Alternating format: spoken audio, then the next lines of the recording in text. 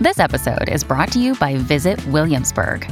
In Williamsburg, Virginia, there's never too much of a good thing. Whether you're a foodie, a golfer, a history buff, a shopaholic, an outdoor enthusiast, or a thrill seeker, you'll find what you came for here and more. So ask yourself, what is it you want? Discover Williamsburg and plan your trip at visitwilliamsburg.com.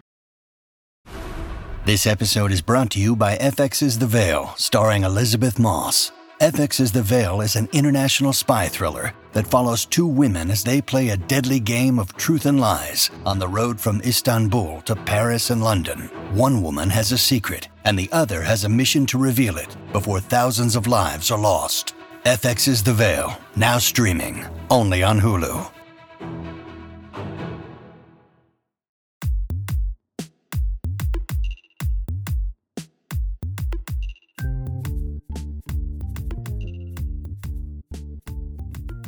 Hello, this is the Fiction Nonfiction Podcast from Literary Hub, where we believe that every issue in your social media feed or on the evening news has already been tackled somewhere in literature. I'm Whitney Terrell, the author of the novel The Good Lieutenant. And I'm Vivi Ganeshananthan, also known as Sugi, author of the novel Brotherless Night. I virtually attended your wedding a little while ago, and it was a Hindu ceremony, which I thought was very cool. But it also made me wonder, are you a practicing Hindu? To what extent was that ceremony like a cultural tradition, and to what extent was it part of your ongoing religious practice? Yeah, it was definitely cultural. I'm not religious. I would identify myself as like a Hindu atheist. What about you? We've talked about. What are you talking about? What is that? You can. Well, you can be culturally Hindu without being someone who necessarily believes. Just like you can find Jewish atheists. Okay. Is that all? So, what about you? I've recently found out that my parents do listen to the podcast pretty faithfully, so I'm trying to be, a little nicer about how I talk about religion. But let's just say, generally, I'm not convinced. By what? By anything? That doesn't mean that I don't think that religion is an important and fascinating topic, and it is, and it has also been a driving force behind our politics and some of our best literature. And it's inextricably connected to the way we think about race in America today. And so today we're going to talk to a novelist who has managed to cross all of these streams to make a godless Ghostbusters reference in his debut novel. Jeff Boyd is a former public school teacher from Chicago and a recent graduate of the Iowa Writers Workshop, where he received the Dina Davidson Friedman Prize for Fiction. His first novel, The Wait, was just released April 11th from Simon & Schuster. The book is a powerful coming-of-age novel about a 20-something Black musician living in predominantly white Portland, Oregon. He plays in a rock band on the verge of success while struggling with racism, romance, and the legacy of his own strict religious upbringing. Jeff, welcome to the show. Hi, Wendy Sugi. Thanks for having me. So, in your novel, The Wait, the main character, Julian Strickland, comes from a deeply religious background in Illinois and carries the remains of that upbringing with him to the Pacific Northwest. And he says, and I'm quoting here, "The way I grew up, I was a Christian before I was Black or American or anything else." So the character doesn't have to have this past. Why did you choose this for him? Well, I guess there's a couple of reasons. One is I somewhat share that past, so I thought, okay, I can, but I think it's, I guess just this idea that not only is he leaving his home, he's also kind of leaving his faith in a sense, or at least his strongly held beliefs are kind of shaken. And he did, I guess I found it interesting with this idea that he really does take like this idea of like Christian brotherhood or family to the point that faith or shared religious beliefs in his Christianity was more important in his connection to other people as well than race or anything else was. So that's kind of the lens that he viewed his life from. But now that that's been shattered, it kind of leaves him in a place where he has to kind of cope with who he is kind of on multiple levels. It's not just racial lines. It's also like kind of that religious line that he's no longer able to go along with. We have a lot of students. I've taught with a lot of students at UMKC here in Missouri who are coming from religious backgrounds, interestingly enough, usually from the Midwest. Julian the name of the character, the main character, Julian Strickland, reads Baldwin, whose first novel, Go Tell It on the Mountain, was about his life in a religious family. We had Monica West on this podcast a while back, and her novel Revival Season was about the same thing. But your narrator has like left that world, so it's not really about living in that world, right? It's about post that world. And yet his Christian past sort of provides this sometimes funny, sometimes weird connection for him with the white world of Portland. Can you talk a little bit about that and read to us from the book? Sure, yeah. So, I mean, he is trying to escape that kind of strict religious upbringing he's had. He's kind of trying to, get away from those, I guess, groups of people who, would identify primarily as Christian, and that being like their, main driver. And I think that's also, it kind of complicates it that at work, he's working at a Christian workplace. So unbeknownst to him, and I do think that the same thing as kind of growing up a religious, that in a church, a lot of the times you're kind of taught that, race doesn't really matter. Nothing else matters except for your kind of belief in God and that you're God's child.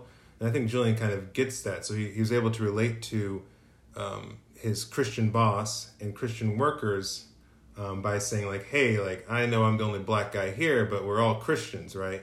So I think he sees that as a tool, one of the tools that he has to kind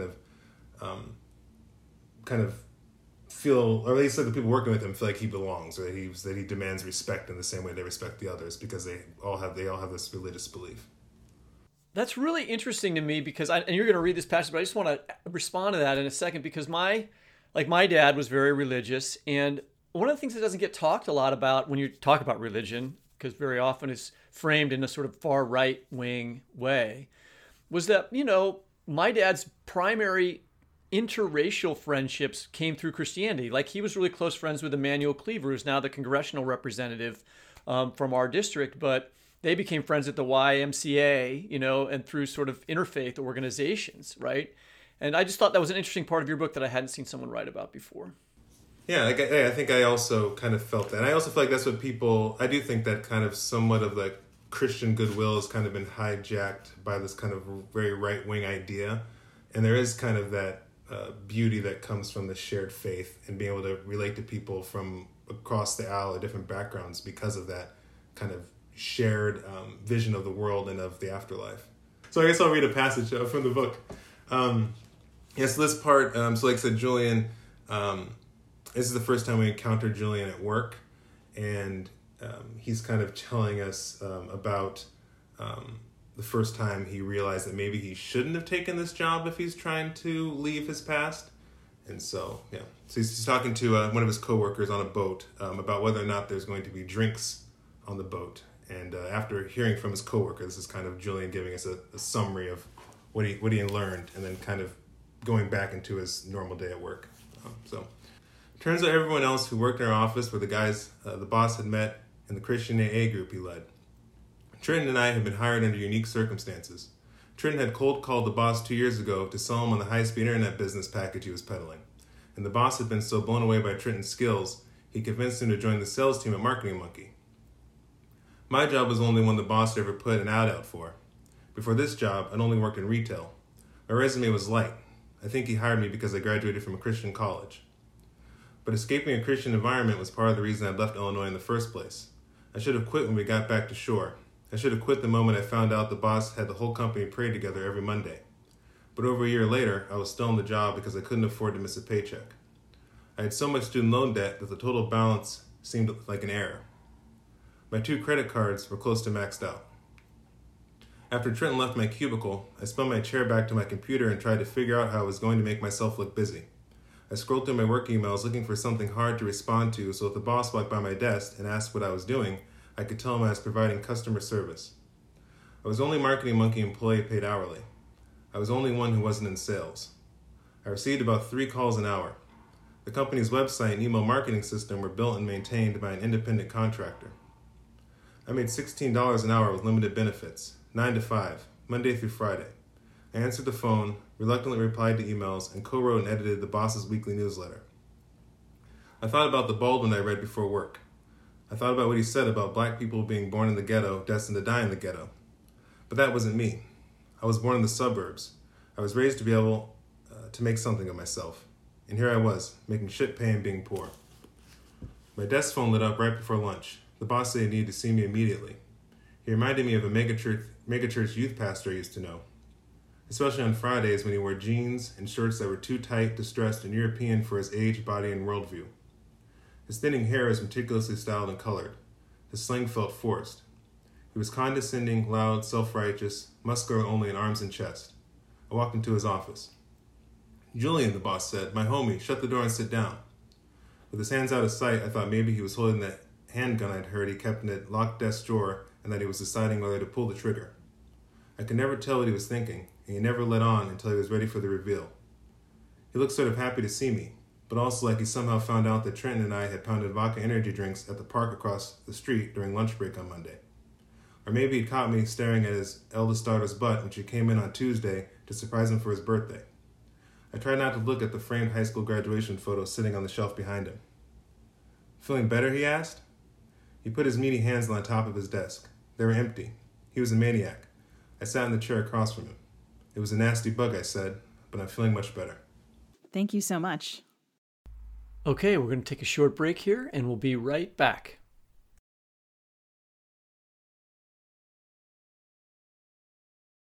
When you need mealtime inspiration, it's worth shopping Kroger, where you'll find over 30,000 mouth-watering choices that excite your inner foodie. And no matter what tasty choice you make, you'll enjoy our everyday low prices, plus extra ways to save, like digital coupons worth over $600 each week. You can also save up to $1 off per gallon at the pump with fuel points. More savings and more inspiring flavors make shopping Kroger worth it every time. Kroger, fresh for everyone. Fuel restrictions apply.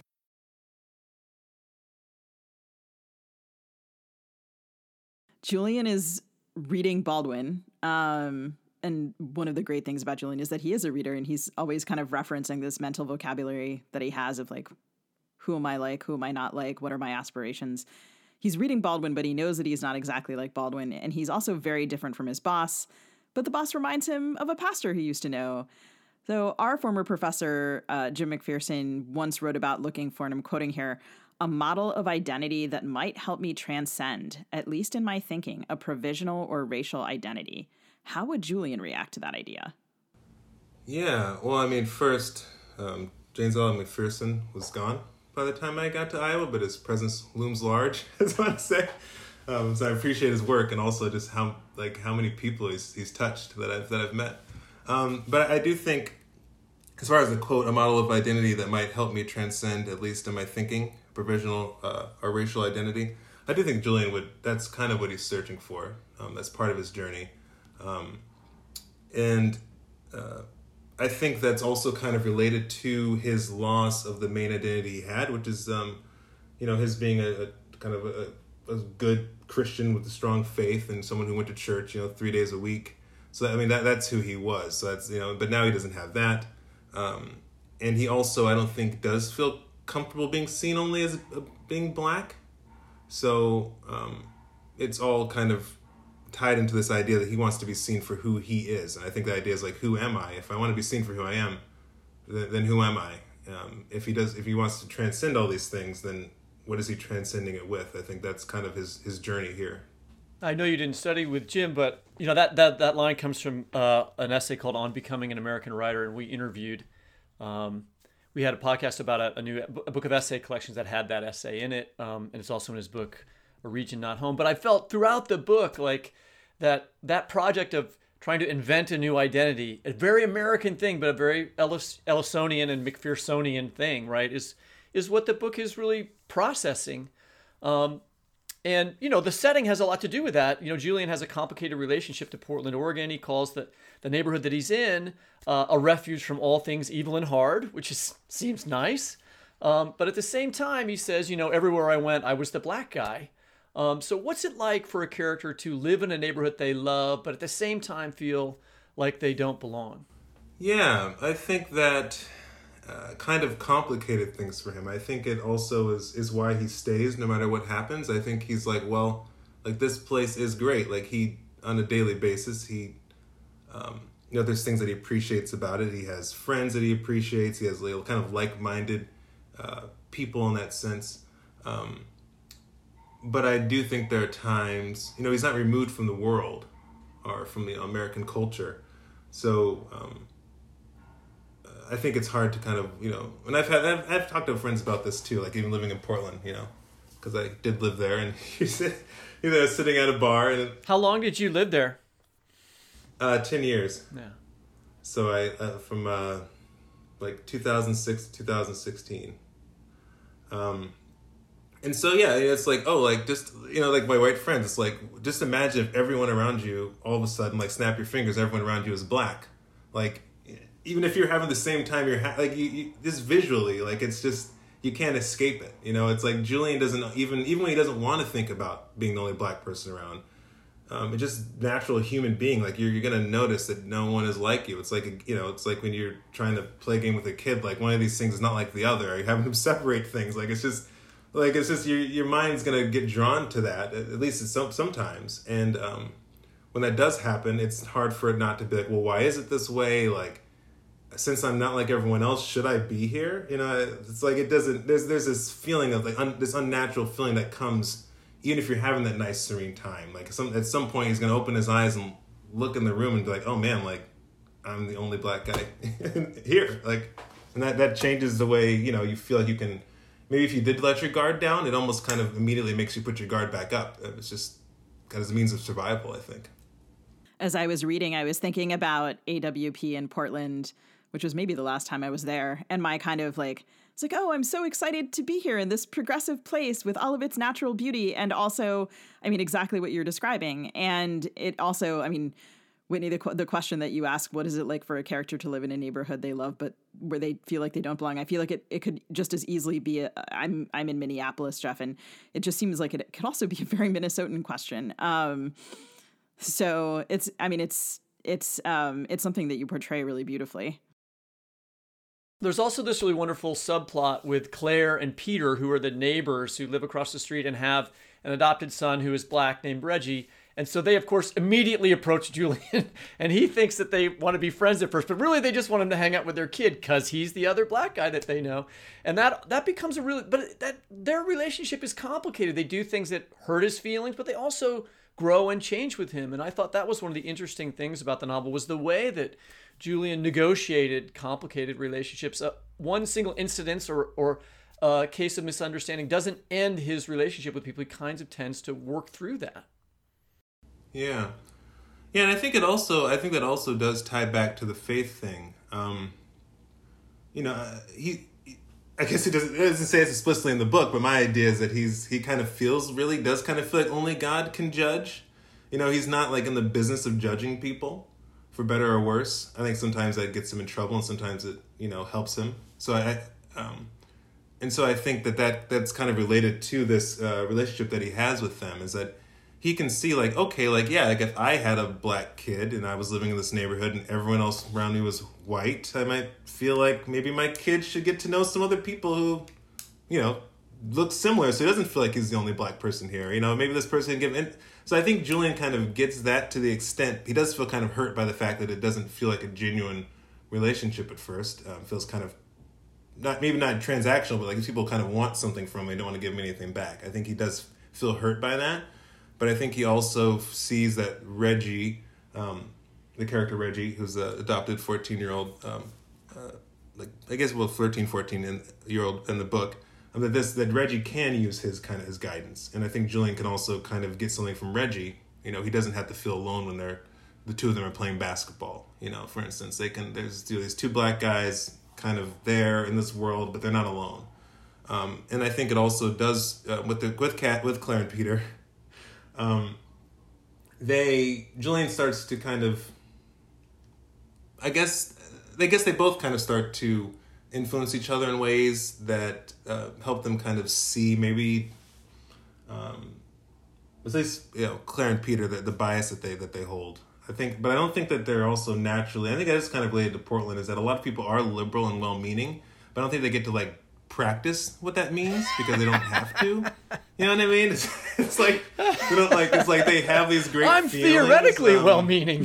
Yeah, theoretic. Yeah, and I think it's also related to. I mean, I think this book kind of takes place before the Black Lives Matter movement, but like a few years after this, Julian's gonna walk around the street, and they're gonna have a lot of Black Lives Matter signs on either side, and he's gonna say, "So you're telling me I matter? Like, thank you, like because there's no one else to read that." Who, what I mean? It's just like, it was different than them. Like, it's like a very, so I think that it's also like we have Claire and Peter who do have these kind of well-meaning intentions for their son and for the world, but they never really have to practice it. So they're very, that being out of practice, you kind of see how the bumps along the way. Can I ask, did you start writing this book while you lived in Portland, or was it something that you had to begin with a little bit of distance? Yeah, I definitely started it almost as soon as I moved to Chicago. I moved back to Chicago and I was like, here we go, what can I write about? Yeah. I feel that what you're describing, there are also like, and I've written about Kansas City's neighborhoods and it has a lot of racial segregation. Like, so I would jog or ride my bike through what I know to be a very, very white neighborhood. And you see all the Black Lives Matter signs. You're like, who are they saying that to? I guess each other. I don't know. Yeah. But if you do it, for instance, in rural Oregon or rural Minnesota, for instance, that's a real statement. You're really you're standing up against people who do not feel the same way as you, even if they look the same. So I think that's also kind of the feeling is that these, I guess we'll probably talk more about this, but it's a place where people do kind of hold a lot of strong, kind of liberal beliefs. But since it doesn't come to their life or come to their practice, they don't have to contend with it until they have to deal with Julian. So, Jeff, you open the novel with a quote from the 1857 Oregon Constitution that says, and here's the quote, "No free Negro shall ever come, trade, reside, or be within this state, or hold any real estate." So this seems even more extreme than the racial covenants that Whitney has written about in Kansas City, which prevented Black Americans from owning property in certain neighborhoods. So how did Oregon go from that kind of maximalist racism to being a reliably, quote, woke democratic state, or has it really changed? Yeah. Well, I do think it's changed quite a bit, at least as far as their laws are concerned. I mean, I think the last law excluding blacks from Oregon wasn't repealed like officially until 1926. So it is kind of like a recent history. And I think maybe what has, especially Portland, how Portland has changed is that the reason that I have that quote, or I know it so readily, is because when I was a teacher, like I taught language arts and like social studies, like that's like in our public school curriculum. Like we're like, I guess it's one of the reasons people try to fight there's a woke place. It's like they do try to teach kids the history of the place that they're living in, trying to understand this place used to be very, excluding to different groups. We had this laws in the books. And so I think that also kind of helped the shift, like I said, so where people can say, okay, like I understand that this is the way this community used to be, like, but it's changed a lot. I think it's just like any other place. Portland's a big liberal city. And so that and the surrounding areas kind of also have taken that on, those understandings. So I just referenced Oregon as reliably woke, but so 74% of the population is white and under 6% is black. And the more rural eastern part of the state has been home to a number of white supremacy groups. So what's your take on that? Is Oregon reliably blue, or is there a chance that it turns out to be, dear God, I'm so disappointed in Iowa. It turns out to be an Iowa or Missouri, states that were once reliably Democratic but turned deep red? Yeah. So like I said, having lived in Illinois, I feel like it's kind of similar in that sense. Like the city is what makes it liberal in the suburbs. And I do think that for the most part, Portland and the surrounding areas takes a big enough portion of the population where hopefully, to me anyway, hopefully it'll stay Democratic. But I do think you see them pushing up against each other a lot more now. You see a lot of those rural groups coming into Portland, like kind of to assert themselves, because that really is kind of where the fight is. I mean, because it's such a stronghold of the woke liberal idea. Like that's in Portland. So, I think that's why you have the Proud Boys and all those people also trying to come in and fight, because they want to do that where they live. Like people are going to just say, yeah, we agree with you, but it's not going to make a change. So I do think Portland kind of becomes this hotbed where a lot of issues are kind of wrestled with. But I think the reason that happens there is because it does have such a stronghold. I don't think that'll, knock on wood, I think Portland should stay reliably Democratic for quite a while. We're going to need those votes, I'm telling you. All right. Can we talk about the band? I was in a band. Sugi used to be in a band and is about to join another. This is new, Sugi. I thought you were still in a band. What happened to your band? The pandemic killed my band. Oh, I'm sorry. That was the Sun Ra band? Yes, it was. Yeah. Fun, yeah. Damn it. It's very sad. How could a band like that die? Sounds nice. Yeah. Were you in a band, Jeff? Yeah. I did. Like I played in church too, so I played the bass mostly.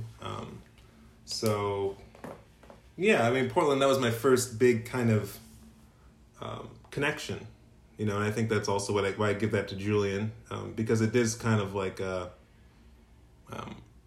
grounding. I don't know. Let me start from the.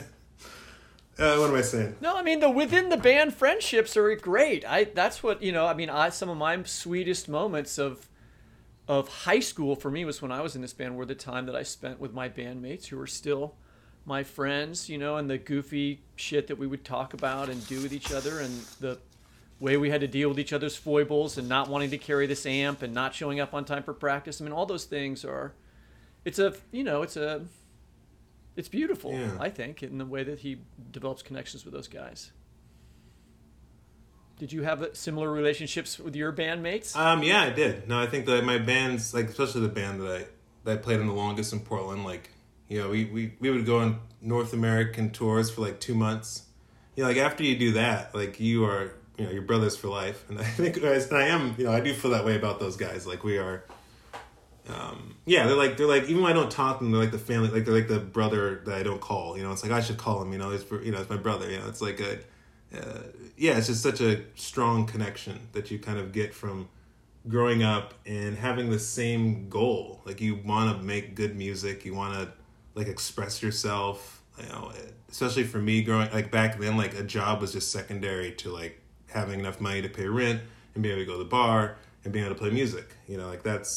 That was the goal. Like the art was the goal, and everything around it is just survival. And I think, especially when you're in a group of people who feel the same way, like it's almost, I mean, you're either going to hate each other or love each other, but you're not going to be neutral about those people. I was reading and remembering all of the bands in which I had been the only woman, which was a lot of them. And I'm also, so Julian's a drummer. Yeah.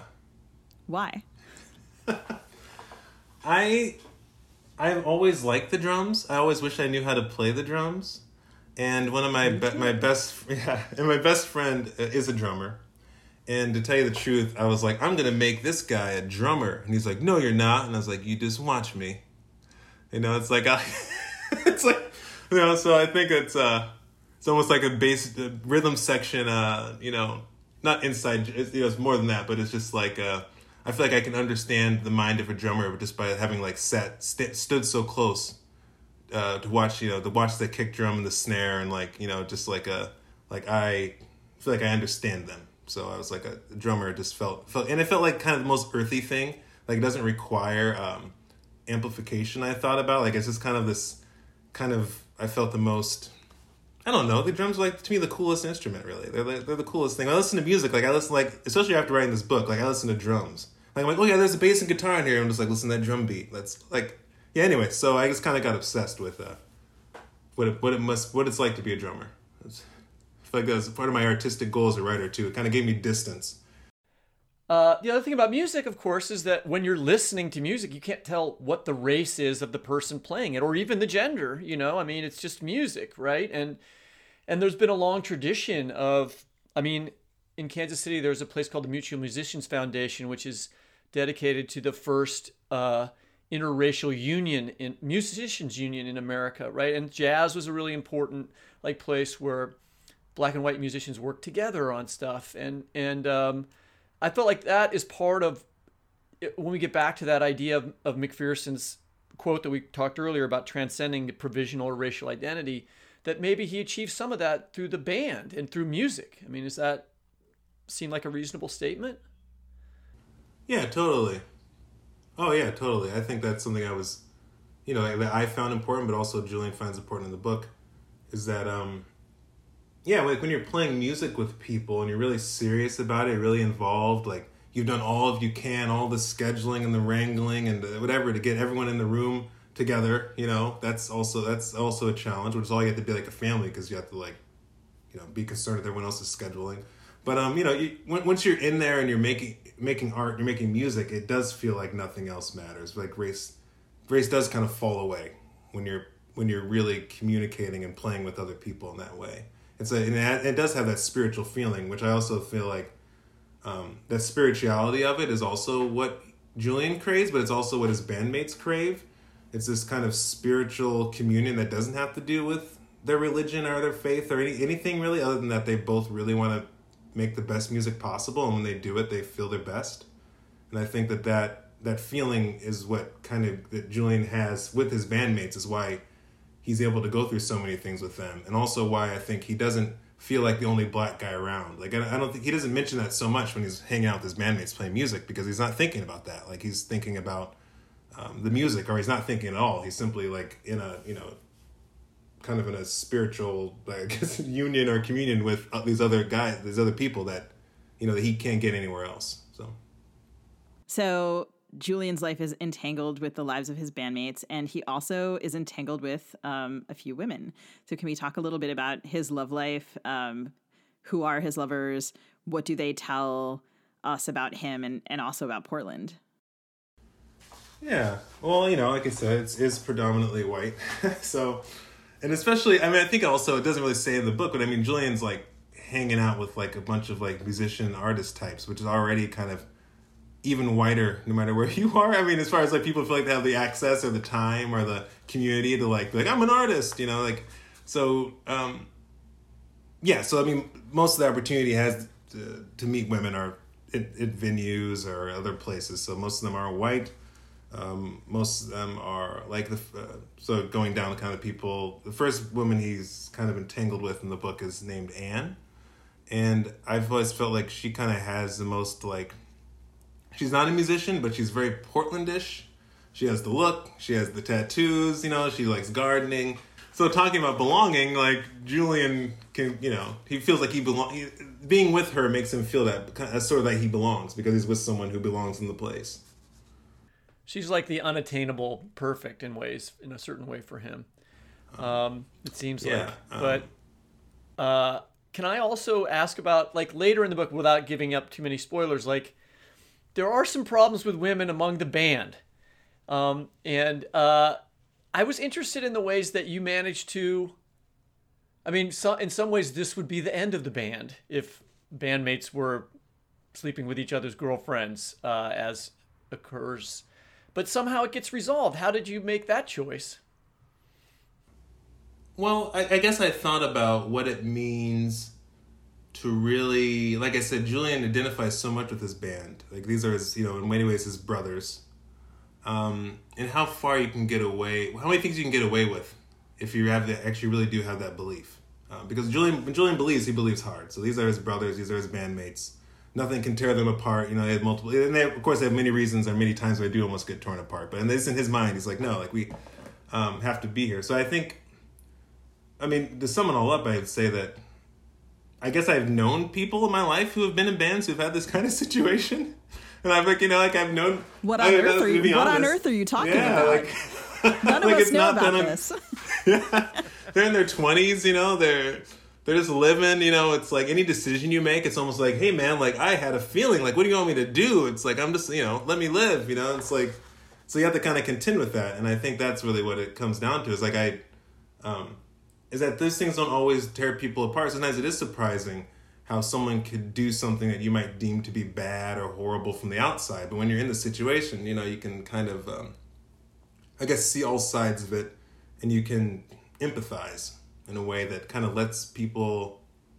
people have done worse to their bandmates, I guess I can say, and they've there's famous examples and there's just all everyday examples of people who only play at a bar once a month with their friends. Like those, like they have their own little shit that they contend with, so they can continue to do that.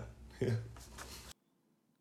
So I just want to read, there's this little snippet of description of Anne when she first comes in that just made me laugh. Julian says to her, "You're so beautiful." And she says, "Yeah, right. I'm the plainest woman you ever saw." And then here's his interiority. "I looked at her in her weekend gardening clothes and her oversized eyeglasses and considered the owl tattoo she had above her left elbow. Decided she was probably right. She looked like a lot of women in Portland, and that was part of the attraction. She belonged in this world just by being herself." And I was just like, oh man, every episode of Portlandia that I've seen is flashing before my eyes. Like, and then, Julian is he's such a sweet idealist in some ways. Like later in the book, there's this, he's kind of watching Peter and Claire and he says, "They seem to be truly in love, an apple without a worm," like that John Cheever story, real deal love that was almost like salvation, the kind of love I was after.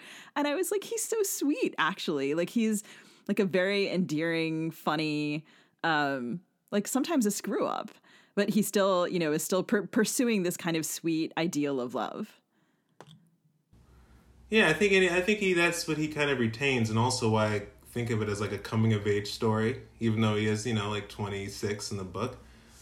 He's had such a sheltered background that this is his first kind of chance to be a real adult, or to like figure out what he's about, and he is about love. Like he is about even some of the things he rejects. He kind of says, "Okay, I'm rejecting all this stuff," but sometimes you reject things wholesale, and then you kind of have to pull those little bits and pieces where you're like, oh no, that really is part of my identity.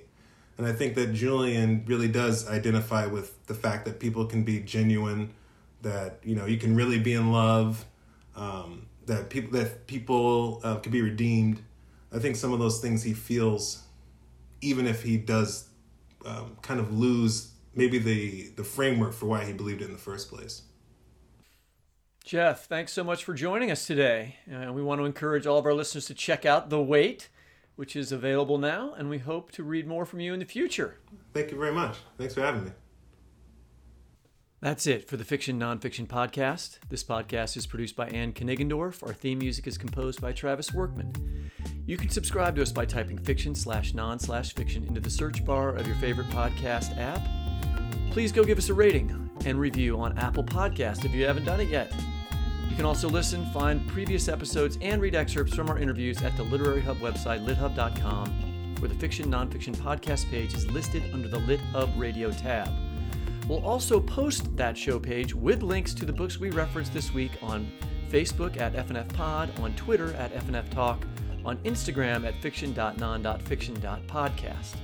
You can find video of our interviews at our own Fiction Nonfiction Podcast YouTube channel and IGTV channel, and on our website at fnfpodcast.net, where our back episodes are grouped by topic areas. Happy reading!